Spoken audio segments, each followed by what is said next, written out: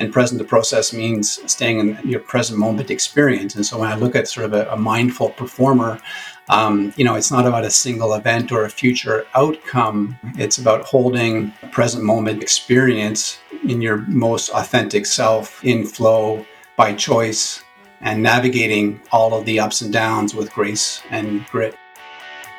What's up, everybody? I'm your host, Patrick Cook. Welcome to Being.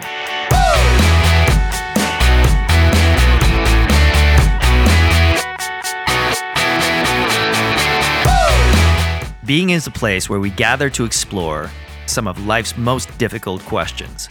What does it mean to lead a meaningful life? What does it mean to live a life of purpose or on purpose? How do we make sense of the world? Really, what we're asking is, what the hell is going on? My intention with this podcast is to explore what it means to be human in the modern world through the lens of creativity, consciousness, and personal development. Through authentic conversations with a wide array of guests, including artists, intellectuals, scientists, visionaries, entrepreneurs, and thought leaders, Being ventures to make collective sense of an increasingly complex world with the unifying goal of building a sustainable future for all. As humanity continues to march full steam towards extinction, we can no longer afford to simply ask, what is best for me? The question now must become, what is best for me and the whole simultaneously?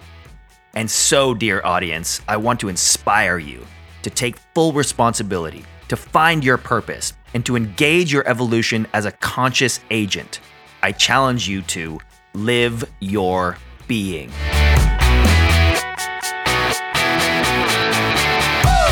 If you're enjoying the content, please do subscribe to the show and get a new episode delivered directly to your device every Friday. And as always, I love hearing from you. So please do rate and review the episode on Apple Podcasts, Stitcher, or whichever platform you prefer. And hey, I might even read your review on a future episode. Here's another 5-star review from Jackson Myers.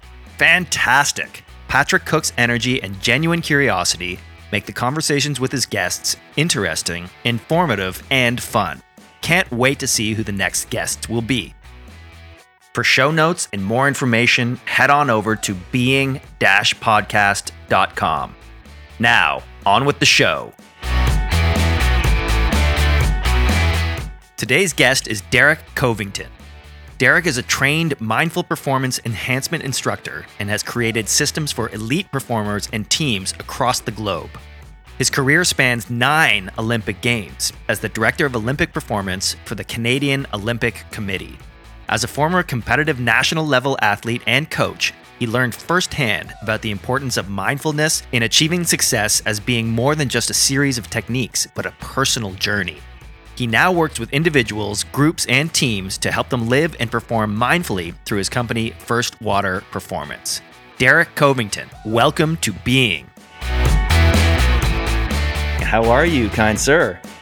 I am very well, Patrick. Great to be with you today, to connect with you. And I'm really jealous of you being down in Costa Rica. I wish I was there. And part of me I think all of us, there's a part of all of us that would like to be in Costa Rica with you, I think. That's true. Yeah, it's a beautiful place for the connection to nature primarily. Like the weather is just, and how much it affects your soul is remarkable. Part of the gratitude I hold for this medium, just this podcast, is I get to talk to and connect with such incredible individuals. And, just going through your bio and your history, you are no exception. And I'm really excited to just dive in with you and hear about your journey, hear about your work, hear about your passions. One of the things that struck me in your bio is you're trained as a mindful performance enhancement instructor through the Center for Mindfulness at the University of California, San Diego, which I didn't even know was a thing. Like, I'm just astounded that that's a thing to begin with, but even that they have a program. So I'd love to hear about what that was like and what your experience was at the Center for Mindfulness. Yeah. So, thanks, Patrick. That's fantastic. Yeah. When you look in our journey going back in time in terms of where we've been and where we're going, and sort of we have these sort of episodes in our life that are sort of major sort of ways that sort of almost have a way to kind of transfer and transform our journey. And I would say 2 years ago, when I was down in San Diego at the UCSD, I was there for work because we were trying to incorporate mindfulness and performance-oriented mindfulness into how we prepared our Olympic team. And so just take a quick step back. When you go to the Olympics, there's so many distractions, and we'd have all these elaborate external distraction management. So this was kind of a way to kind of do an internal distraction management program in terms of how we prepared our Olympic team. And when we look at the program that's down at the UC San Diego at the Center of Mindfulness, it's headed up by the director, Pete Kirchmer, and he's one of my dear friends and mentors. He has done a job in terms of developing a program that is basically based on the MBSR curriculum. But instead of the focus or the intention around stress reductions around performance enhancement. And so it's all of the same empirically sound practices and just applied in a different context to performance moments when we want to show up as our best selves, whatever those might be. Amazing. I love that. Maybe it'd be useful to sort of, describe your journey on how you got to this place. Growing up in Montreal, I understand that you were an athlete yourself. Is that correct? I was, yeah. And as you know, in 1976, the entire world came to Montreal for the Olympic Games. And I was 7 years old, and I went to the Olympic Stadium, and I went and watched track and field, and I was just electrified by the energy and what was going on. And I knew even then, as a 7-year-old, that I wanted to be part of this Olympic movement. I had no idea back then exactly what that would mean, and what even, how that would even transform itself. And so I got good at track and field. I got good as a 110 meter hurdler, as a 60 meter hurdler. And that was my journey. And my journey was as a competitive hurdler. I had a couple of national titles, and I was getting ready for the 92 Olympic Games in Barcelona, Spain. And I fully committed in that last year of preparation. I took time off my university. I moved down to Florida to train full time. I fully committed. I had a T-shirt that said "No pain, no gain, no Spain." And I found myself at the Olympic trials, actually as a full circle, because found myself at the Olympic trials in Montreal on one of the very training tracks that was used for the Olympic Games up at Claude Robillard Center. And I found myself in the final for the Olympic trials, lined up next to the eventual Olympic gold medalist Mark McCoy. Wow! And the race, the gun went off, and I had a good race until the very last hurdle, and I hit the last hurdle so hard, and I hit it so hard that the hurdle kind of came down the back of my leg, and it clipped off my shoe, and I stumbled across the finish line with one shoe.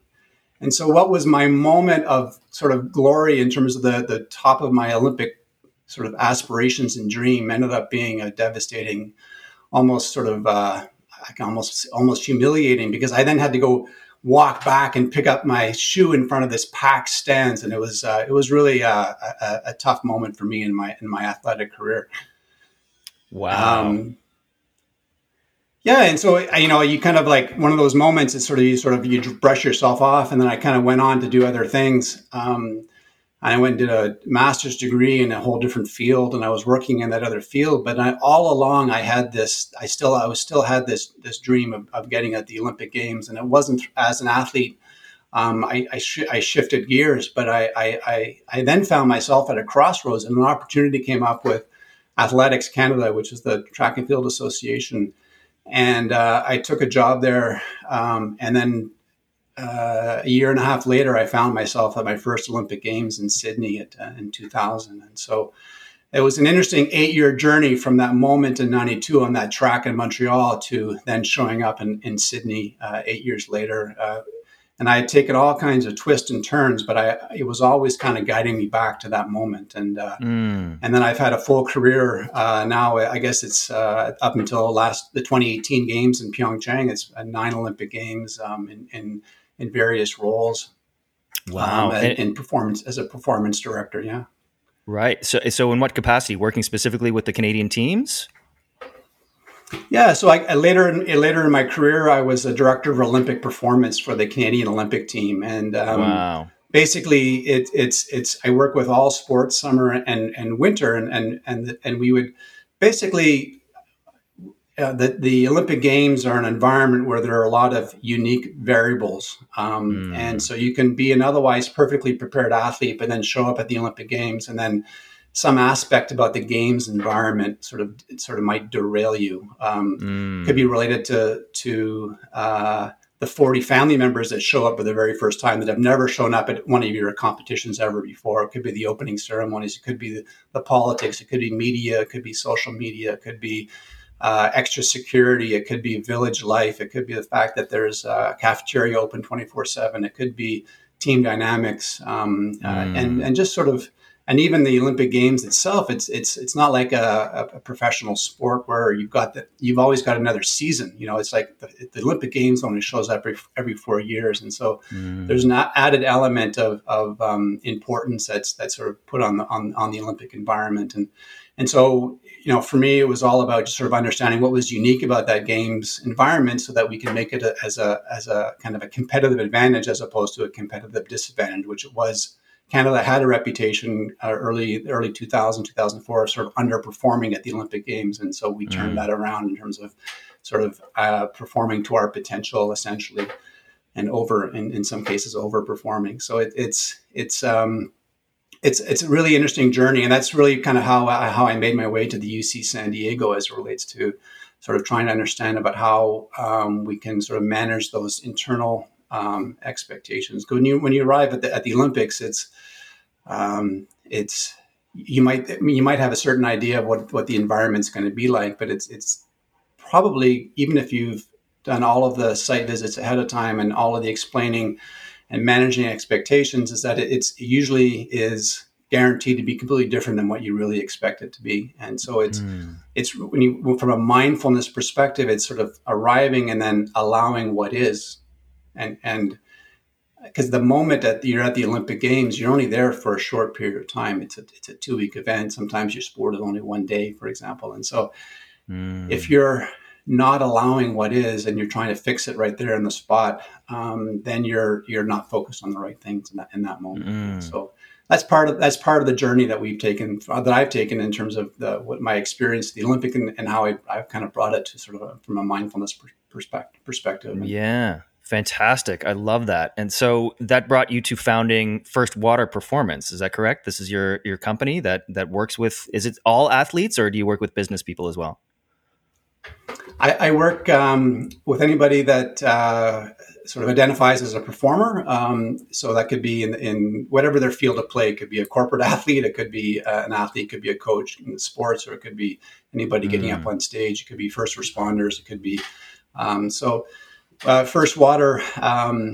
Yeah, it's in terms of a transition from what I was doing at the Olympic level, and now working in the area of performance mindfulness, and applying all that. So, I mean, first of all, the name is First Water. First Water refers to an old way of measuring the quality of diamonds, and so a diamond was its water, and so the diamond that was the first water, if it had its highest clarity and brilliance, and so it just allowed for a rich kind of conversation, or a rich metaphor for clarity. So inner clarity, Mm. focus, concentration, even clarity in relation to perspective on how we're reacting, or perspective on some of the goals that we've set, and non-attachment. And then, of course, the strength of a diamond and the strength of water are incredibly strong, but they're very different in how they're strong, And then, of Mm. course, water, be like water, and how we're abiding to our environment, and how we're sort of flowing through life. So it just sort of allows me to kind of the First Water was just sort of kind of comes back to flow, strength, and clarity for me. Yeah, in Mm. terms of how I work Yeah. with clients or with teams and things like that. Yeah. Beautiful. And those are sort of the core tenets of the clarity, or the First Water principles: clarity, strength, and flow, which it says on your website, which is beautiful. And I had a couple of questions, if you wouldn't mind helping me unpack them. Like, how do you encourage clarity which you describe as accessing your inner calm space, so a mindfulness, I suppose. How do you help your clients access that, specifically at scale? So if you're dealing with a team, or a business, a corporation, or something like that, how do you help them access mindfulness at scale, like not only at the individual level? Yeah, and so one of the tools, or one of the ways that I work with clients is through the MPEAK program. Actually, is using a mountain visualization, and so we work with individuals in terms of sort of through a visualization process, in terms of imagining sort of standing in front of a mountain that's cloud covered, and you then look down and sort of see a trailhead, and it's sort of what's motivating you to take that step. And then as you're going up the mountain, you're encountering difficulty, and you're encountering setbacks, and then you're also encountering beautiful vistas, and then of course the clouds part, or the air clears, and then of course revealing a higher mountain. And so in terms of how we visualize that, and we then work with that in terms of sort of what are your goals or outcomes, and then the higher peak is sort of how we're setting our intentions. What is our higher purpose in relation? Are we there to win a gold medal? Are we there to do something that's connected to a kind of a larger common purpose? And so we work with that, and then how I work with clients in terms of them sort of going through that process, and then it's a question of like, okay, let's put it aside, okay, and then let's stop evaluating or checking up on how we're progressing towards that, and then how we're kind of holding those sort of outcomes or future objectives as intentions that are in the present moment, or in our inner experience, and then we kind of bring the mountain inward as it relates to how we work with clients. And so that inner mountain is part of that clarity piece. And so when we're going through difficulty, when we have setbacks, when we're going through uncertainty and failure, quite frankly, that inner clarity kind of gives us that ability to kind of sort of see perspective and be able to move forward and be grounded in our purpose. So it's basically a process of taking our purpose and sort of embodying it in a sort of a tangible and very accessible way for people to be able to move forward in all they're doing. And so a lot of the work I do is around reimagine impossible, but impossible really is just another word for the unknown. And so when we're looking at the storm, it could be the storm related to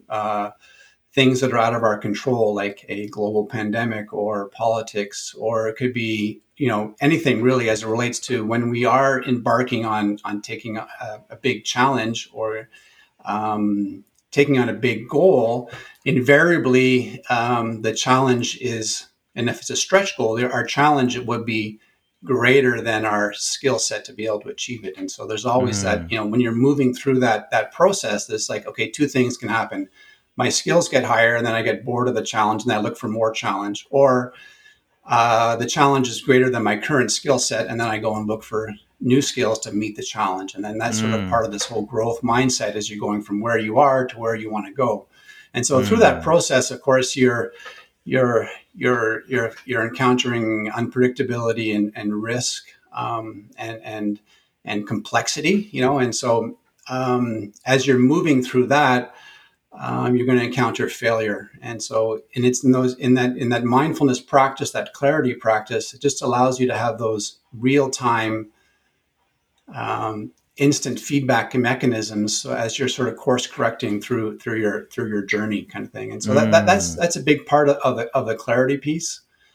As it relates to sort of simple clarity in our practice, of course, when we're sitting doing an awareness of breath meditation, and we find ourselves mind wandering, and so that moment of clarity is the moment that you realize that you're mind wandering, and it's not a failure that my mind wander, I'm no longer focused on my breath, but it's that moment of catching yourself is the moment of mindfulness. And it's those moment of mindfulnesses that kind of help you come back to a choice that's consistent with your intentions. That's sort of leading you towards how you're kind of moving forward and towards your mountain, if you will, as a metaphor. So we work a lot with that in terms of building that clarity and being able to sort of strengthen that focus muscle, that concentration muscle.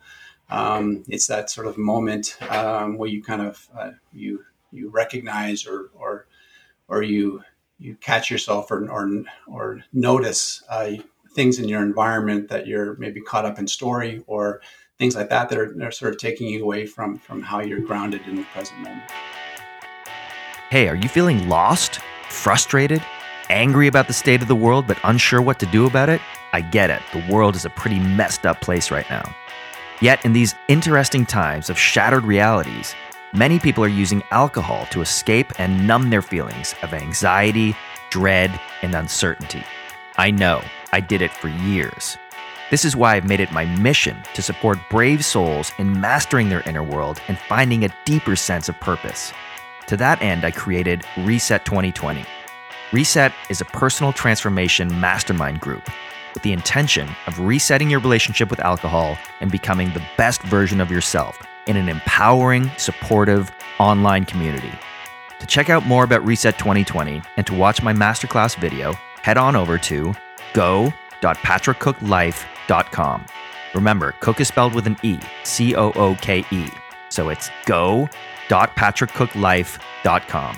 All right, now back to the show.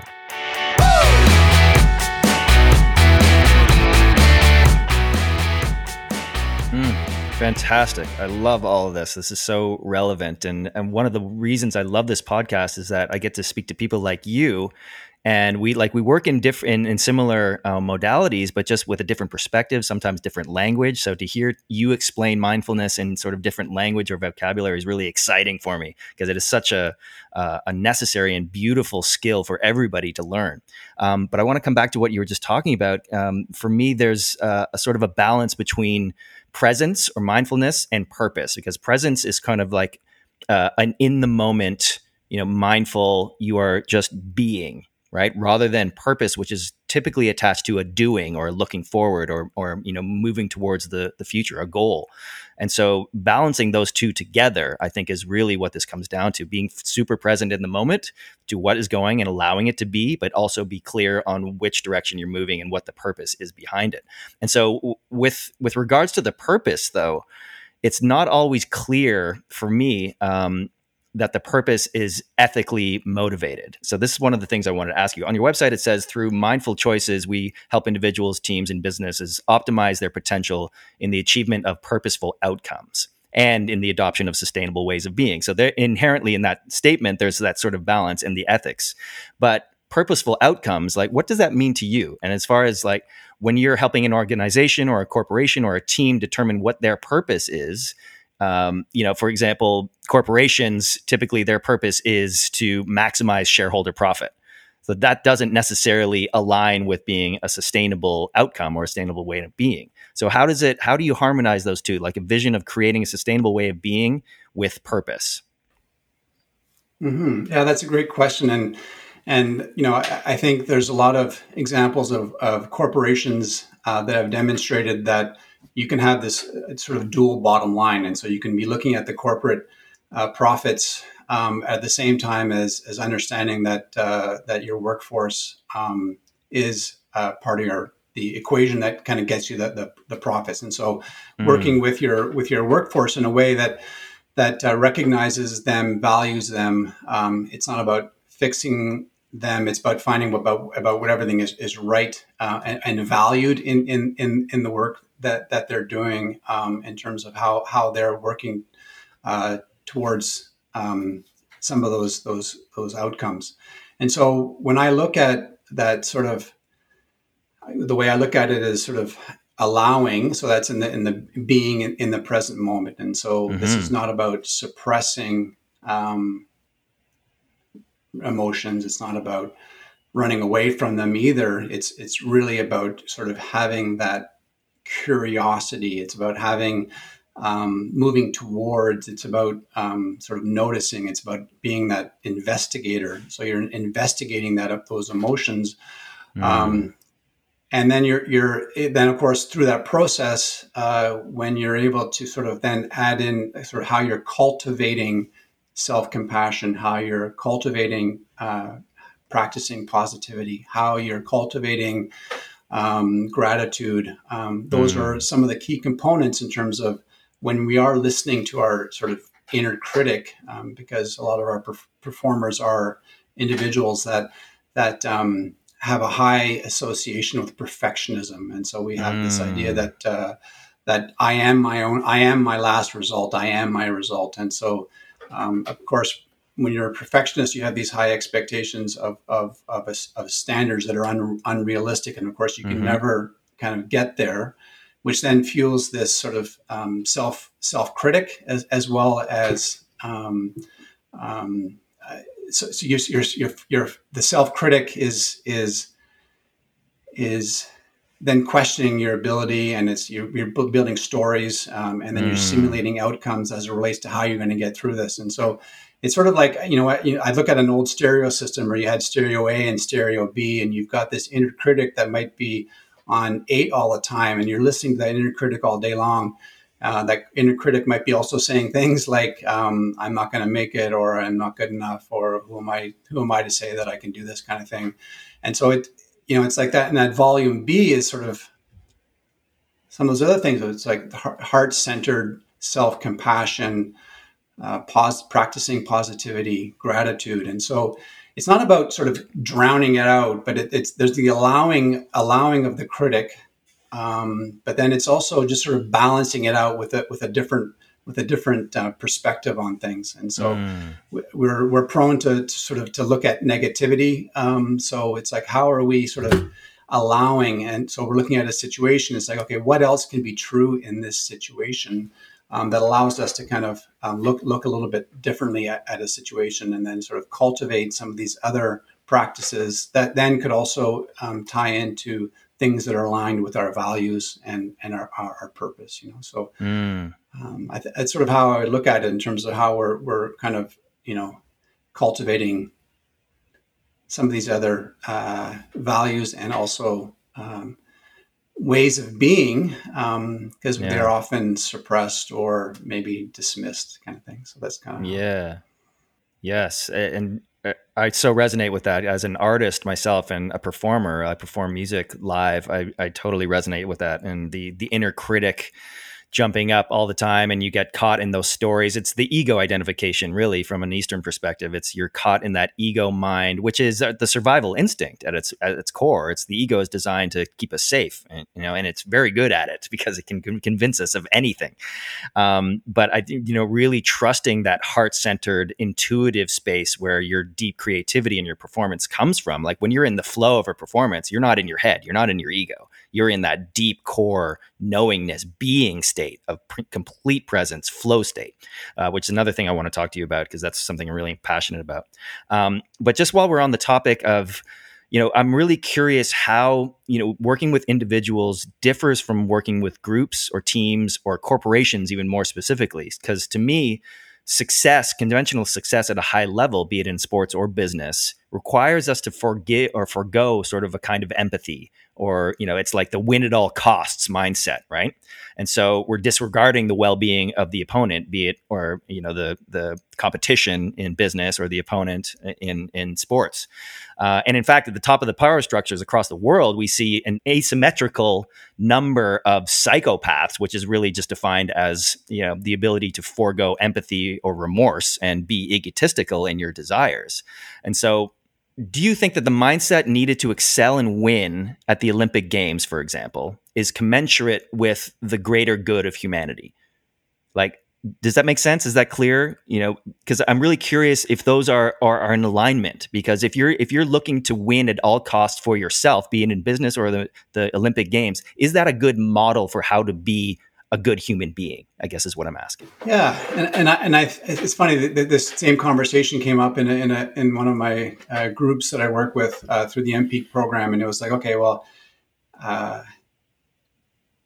the sort of asshole athlete and the really nice athlete. If you want to take two two types of athletes, and they both win Olympic gold medal.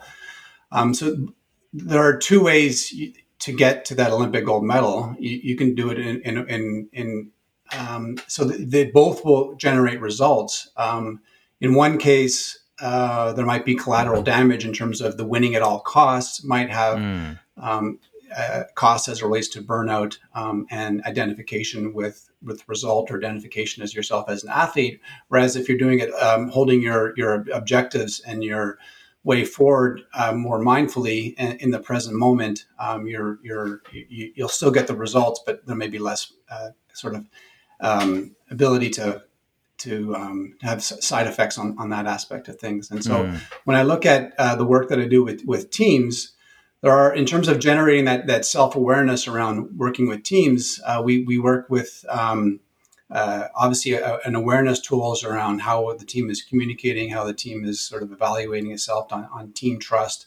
And also, I guess most importantly is do they have a collective vision for what they're looking out to do? Because when you get to the Olympic Games, it's so easy for individuals to show up and want to be the massage therapist plus, for example, or be the person in a role. All of a sudden they want to, everyone wants to kind of, all of a sudden they need to be recentered as it relates to what their collective benefit is, as how they're working together as a team.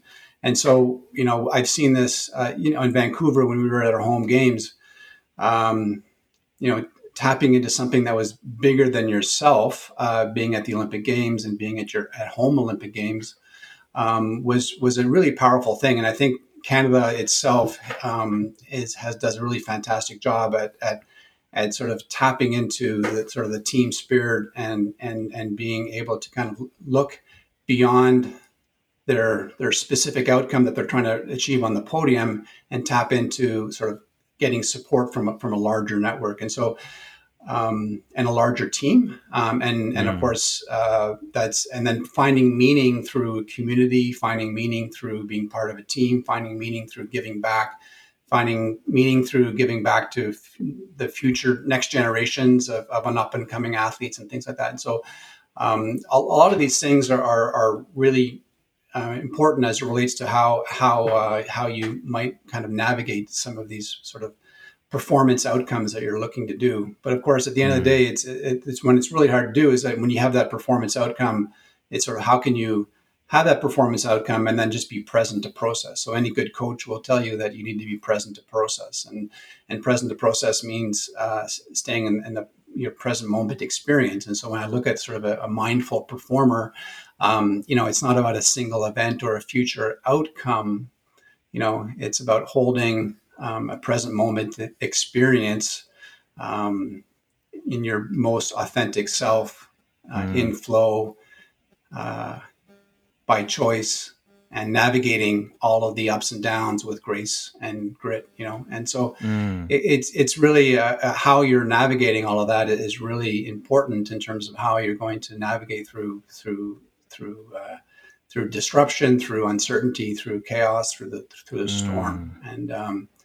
And what's really interesting is that when it comes to purpose, because when you're going through difficulty, you can have these moments where you can lose sight of things, and your purpose or your why is what kind of keeps you going. But stated more powerfully, the storm holds the promise for the very transformation that we're seeking by having taken on the big challenge in the first place.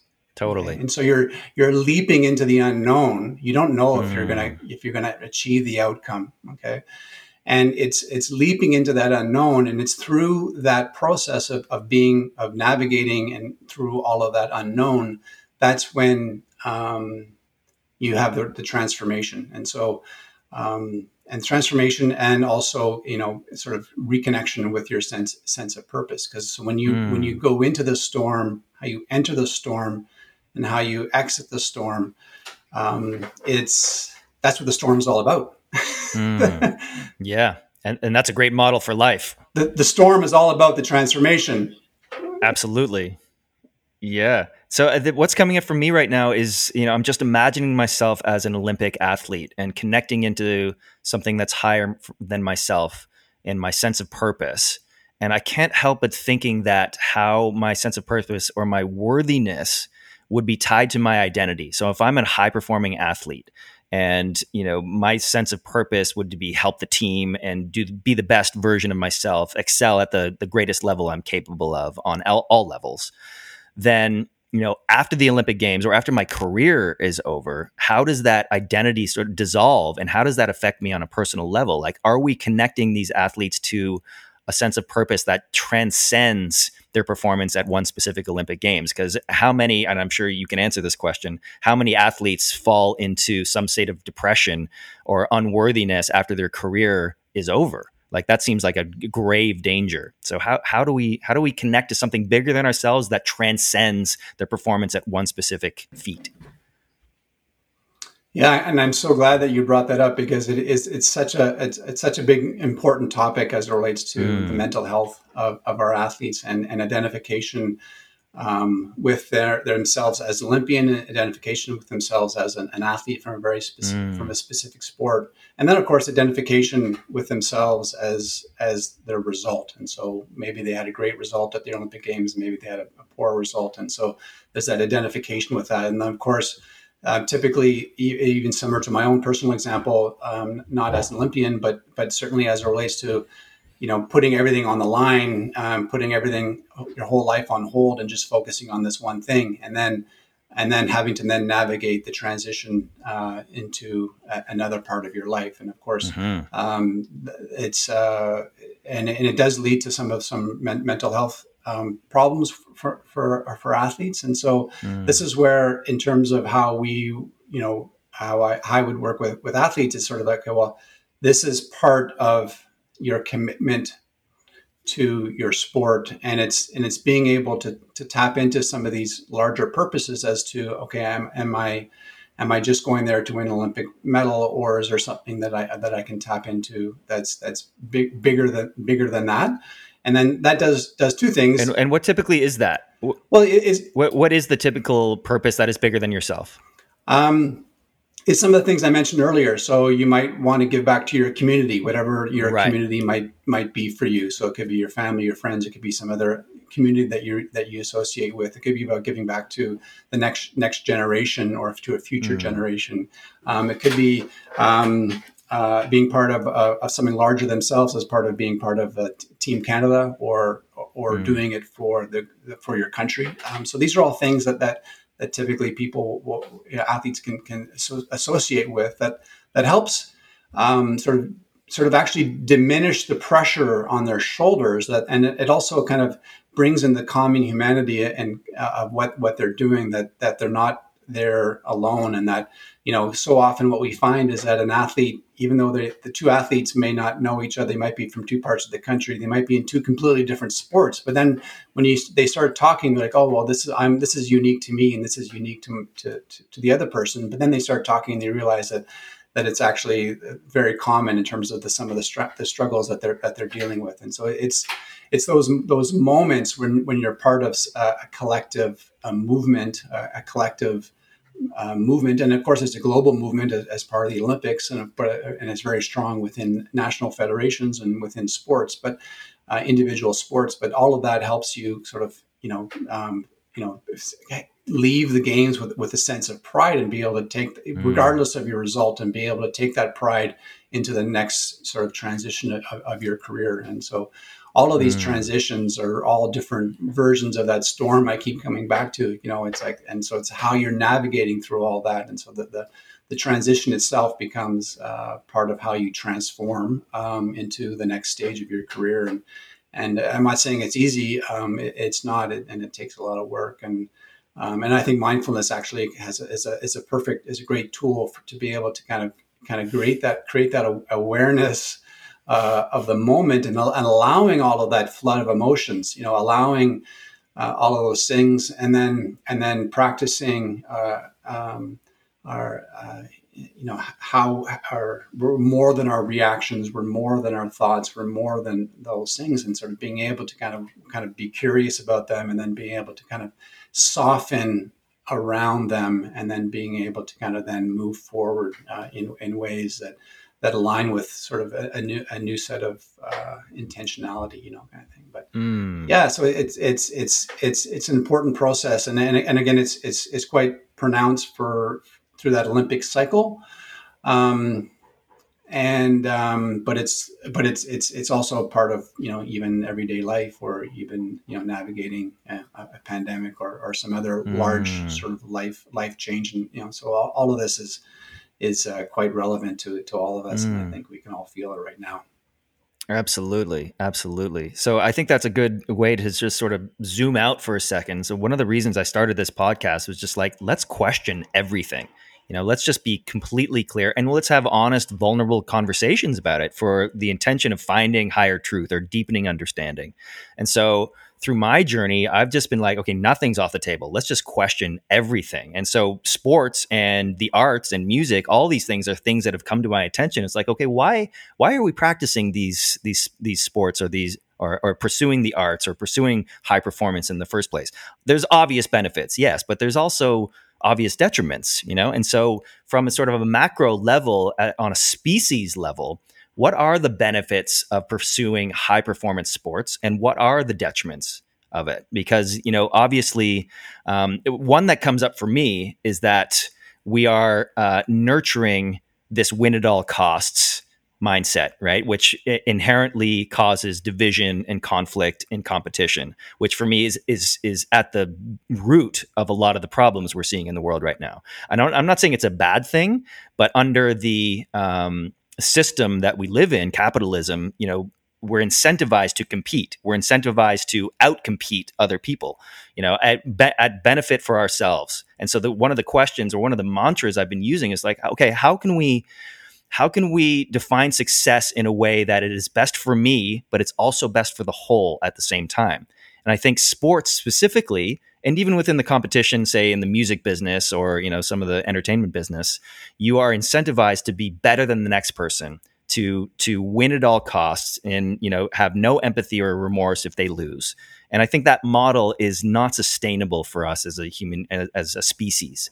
So I think, what I'm asking is, like, from a more macro level, what are the base benefits of pursuing a high performance career, and what are some of the detriments or the pitfalls that we could fall into? Yeah, this is an amazing topic and conversation as it relates to around that topic. And so when we look at the high performer, and so the high performer associates with hypervigilance. I have to be everything. They associate with being a perfectionist. I have to be good at everything, and they also associate with outcome. And so I am my result. And so.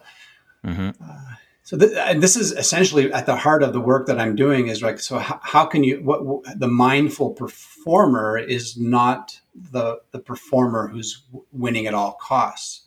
Does that mean that you're taking your foot off the gas pedal? Does that mean you're lowering your standards? Does that mean you're demonstrating less standards or losing competitive edge? Yeah, or losing competitive edge. Exactly. And so I think this kind of goes back to my earlier. It's like you can still get the result with less collateral damage.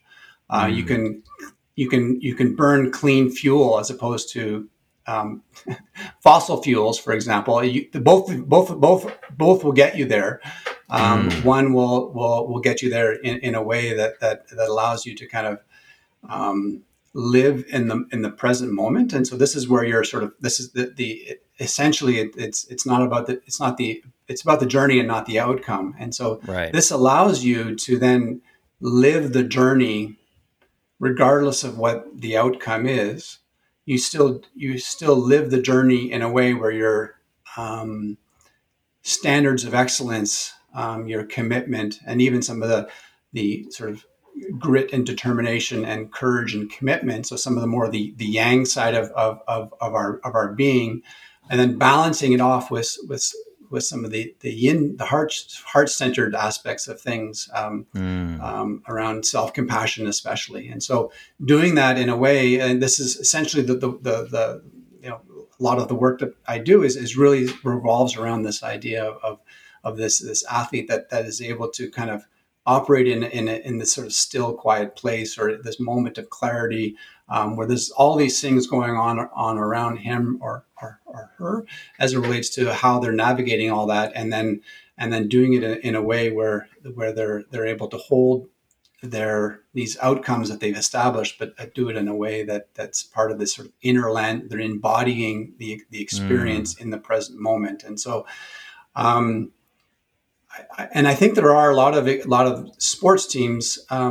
Golden State Warriors and the Bulls are famous for having brought in mindfulness practices for people to let go of self, let go of expectations, let go of outcome, and then be able to just do what you do best, to sort of to kind of to be and to realize your full expression of yourself in the present moment. And so and these are all the moments where we get into topics of flow, but these are the moments that where the performer is at their authentic best, and it's also these moments where there's space between the sort of the stimulus and response, and creating that space and the time slowing down. You have these moments of clarity, and there's moments of peace as well. And so this is kind of where you kind of get into flow states. And it's flow states are not the quiet, peaceful Sunday morning flow states. I mean, those are pleasant as well. Those are very pleasant, but it's when you're in the middle of the storm and the complexity and the unpredictability and the risk. That's when you actually experience those flow states that have been documented through the work of Mihaly. So as it relates to in some ways, it's when I look at sport, and I look at even Phil Knight's Shoe Dog, his book that I'm going through right now, and it's like when he wanted to work in an environment where that 10 seconds to the buzzer moment and living that moment where everything is on the line and you're playing and you're having fun. Yes, there's might be an outcome on the line, but there's that moment of where you're expressing your full self and you're letting go of yourself. And so I call it unselfing yourself. And so how you're doing that in a way.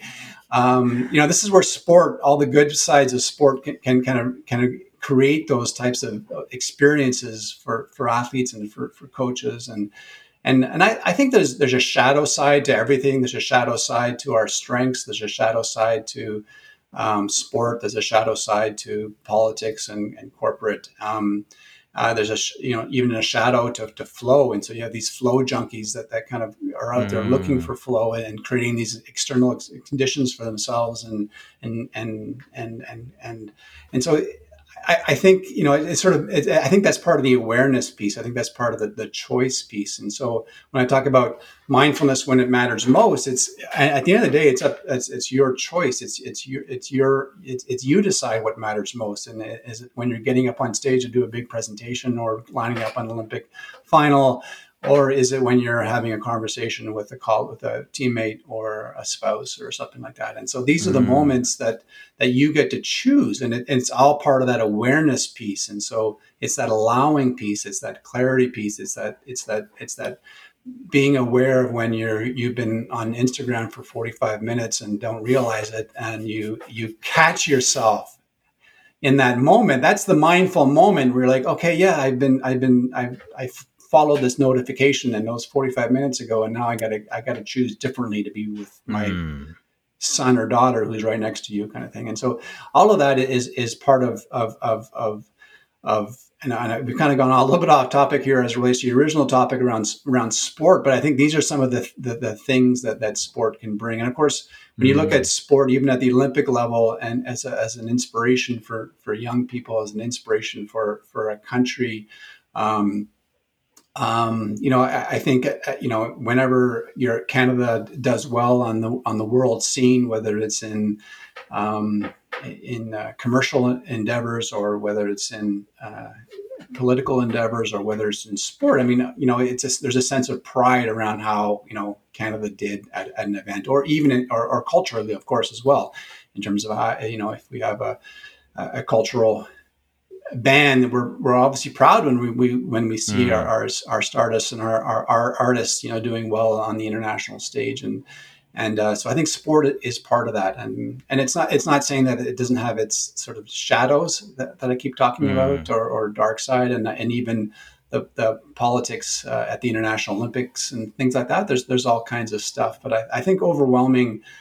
There's an opportunity there for sport for good, and level playing field as it relates to doing good, even for refugee programs and for sport, where sport is sort of an entryway for play and for conversations and for growth and transformation of individuals. And so when we talk about reimagine impossible, it's whether it's you're trying to go for an Olympic gold medal, but it's also an underprivileged or less privileged kid who's looking for something to work and believe beyond what their current potential is, and seeing the potential in themselves that they may not be able to see for themselves. And I think I think sport kind of has as a gateway or an opening for that level, and that can be at the recreational level.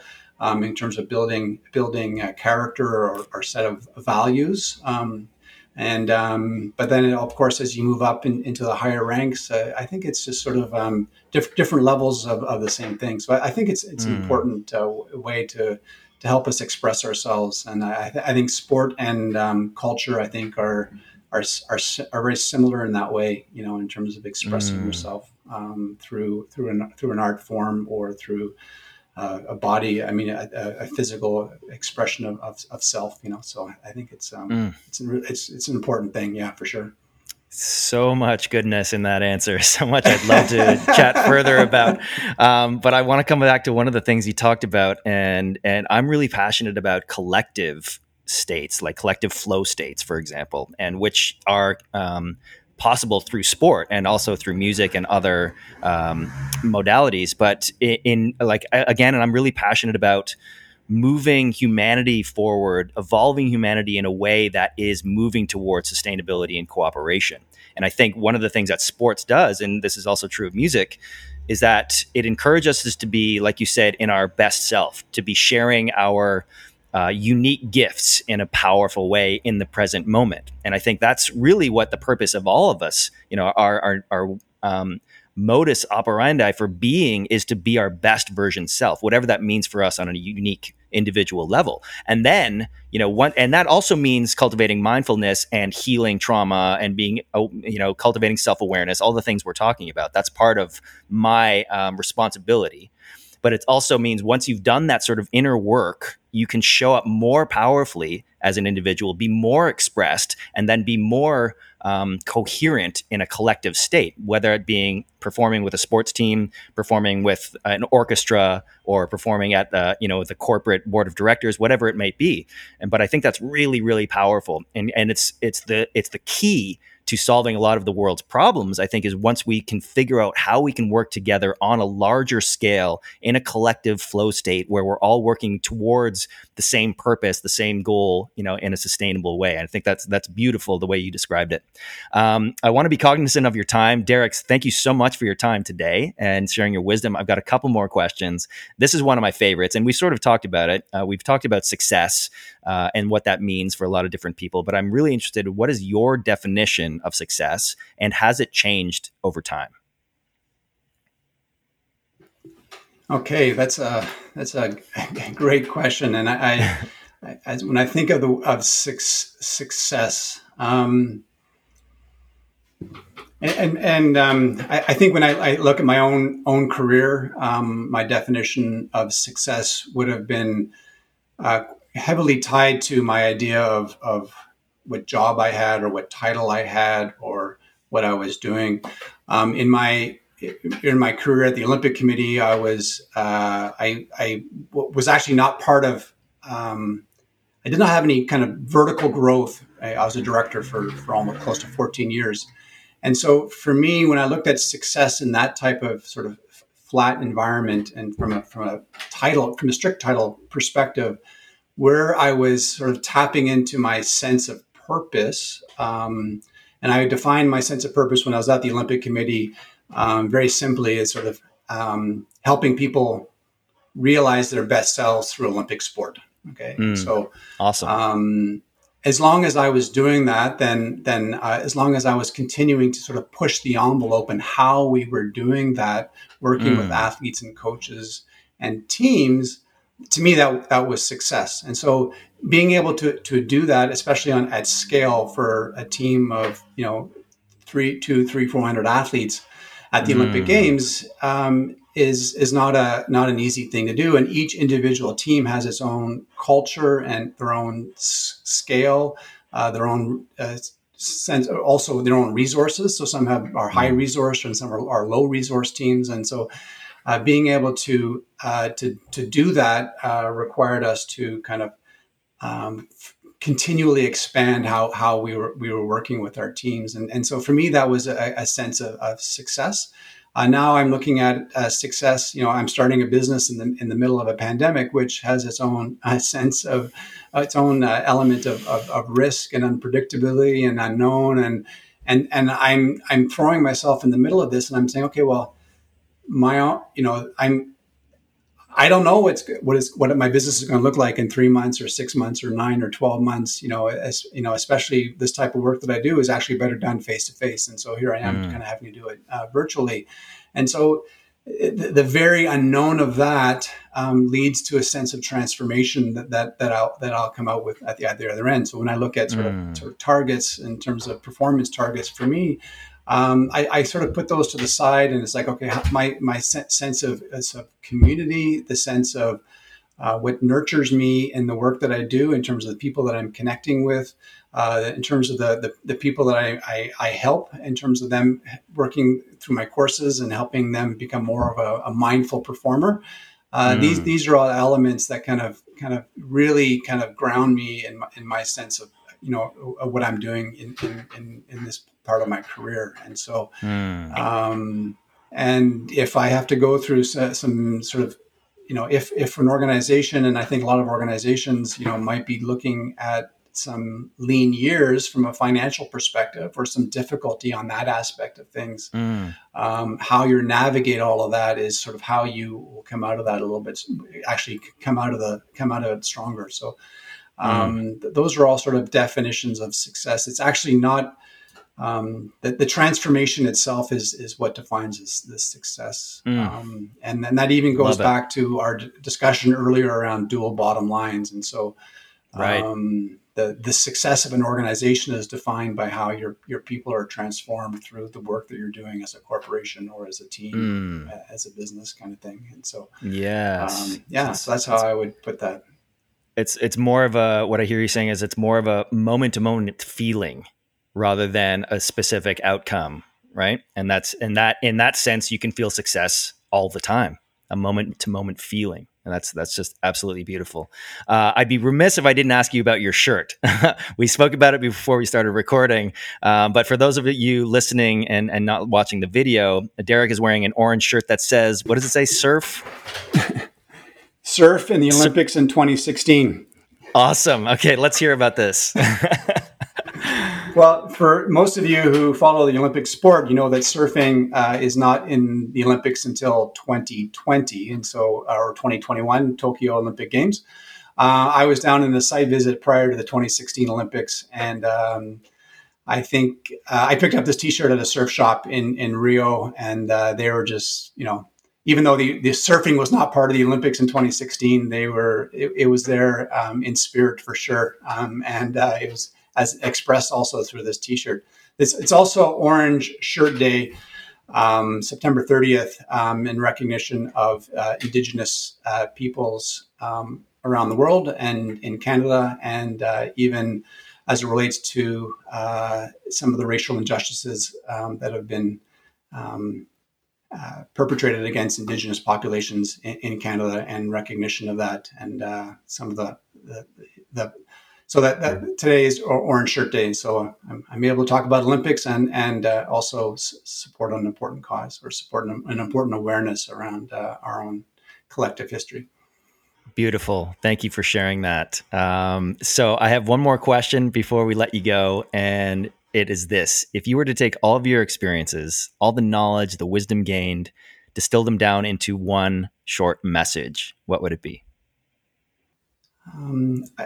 Absolutely, it's around cultivating that awareness in the present moment, and that might and there's actually real ways you can do that in terms of being able to kind of get out of sort of your subconscious and into more of a conscious, and in doing that, you then are able to make choices that you would not maybe have been otherwise aware of, and so.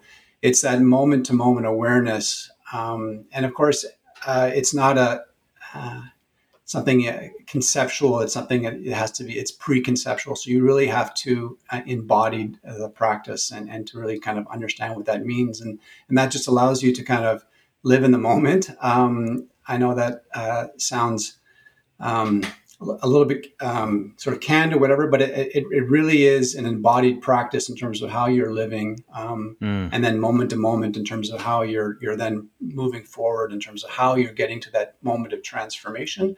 And then when you're doing it, navigating challenge, and this is challenge that's maybe externally imposed like a pandemic, or internally imposed as it relates to taking on big objectives, that's when the real transformation really can help a lot. So that's kind of how I'd sum it up.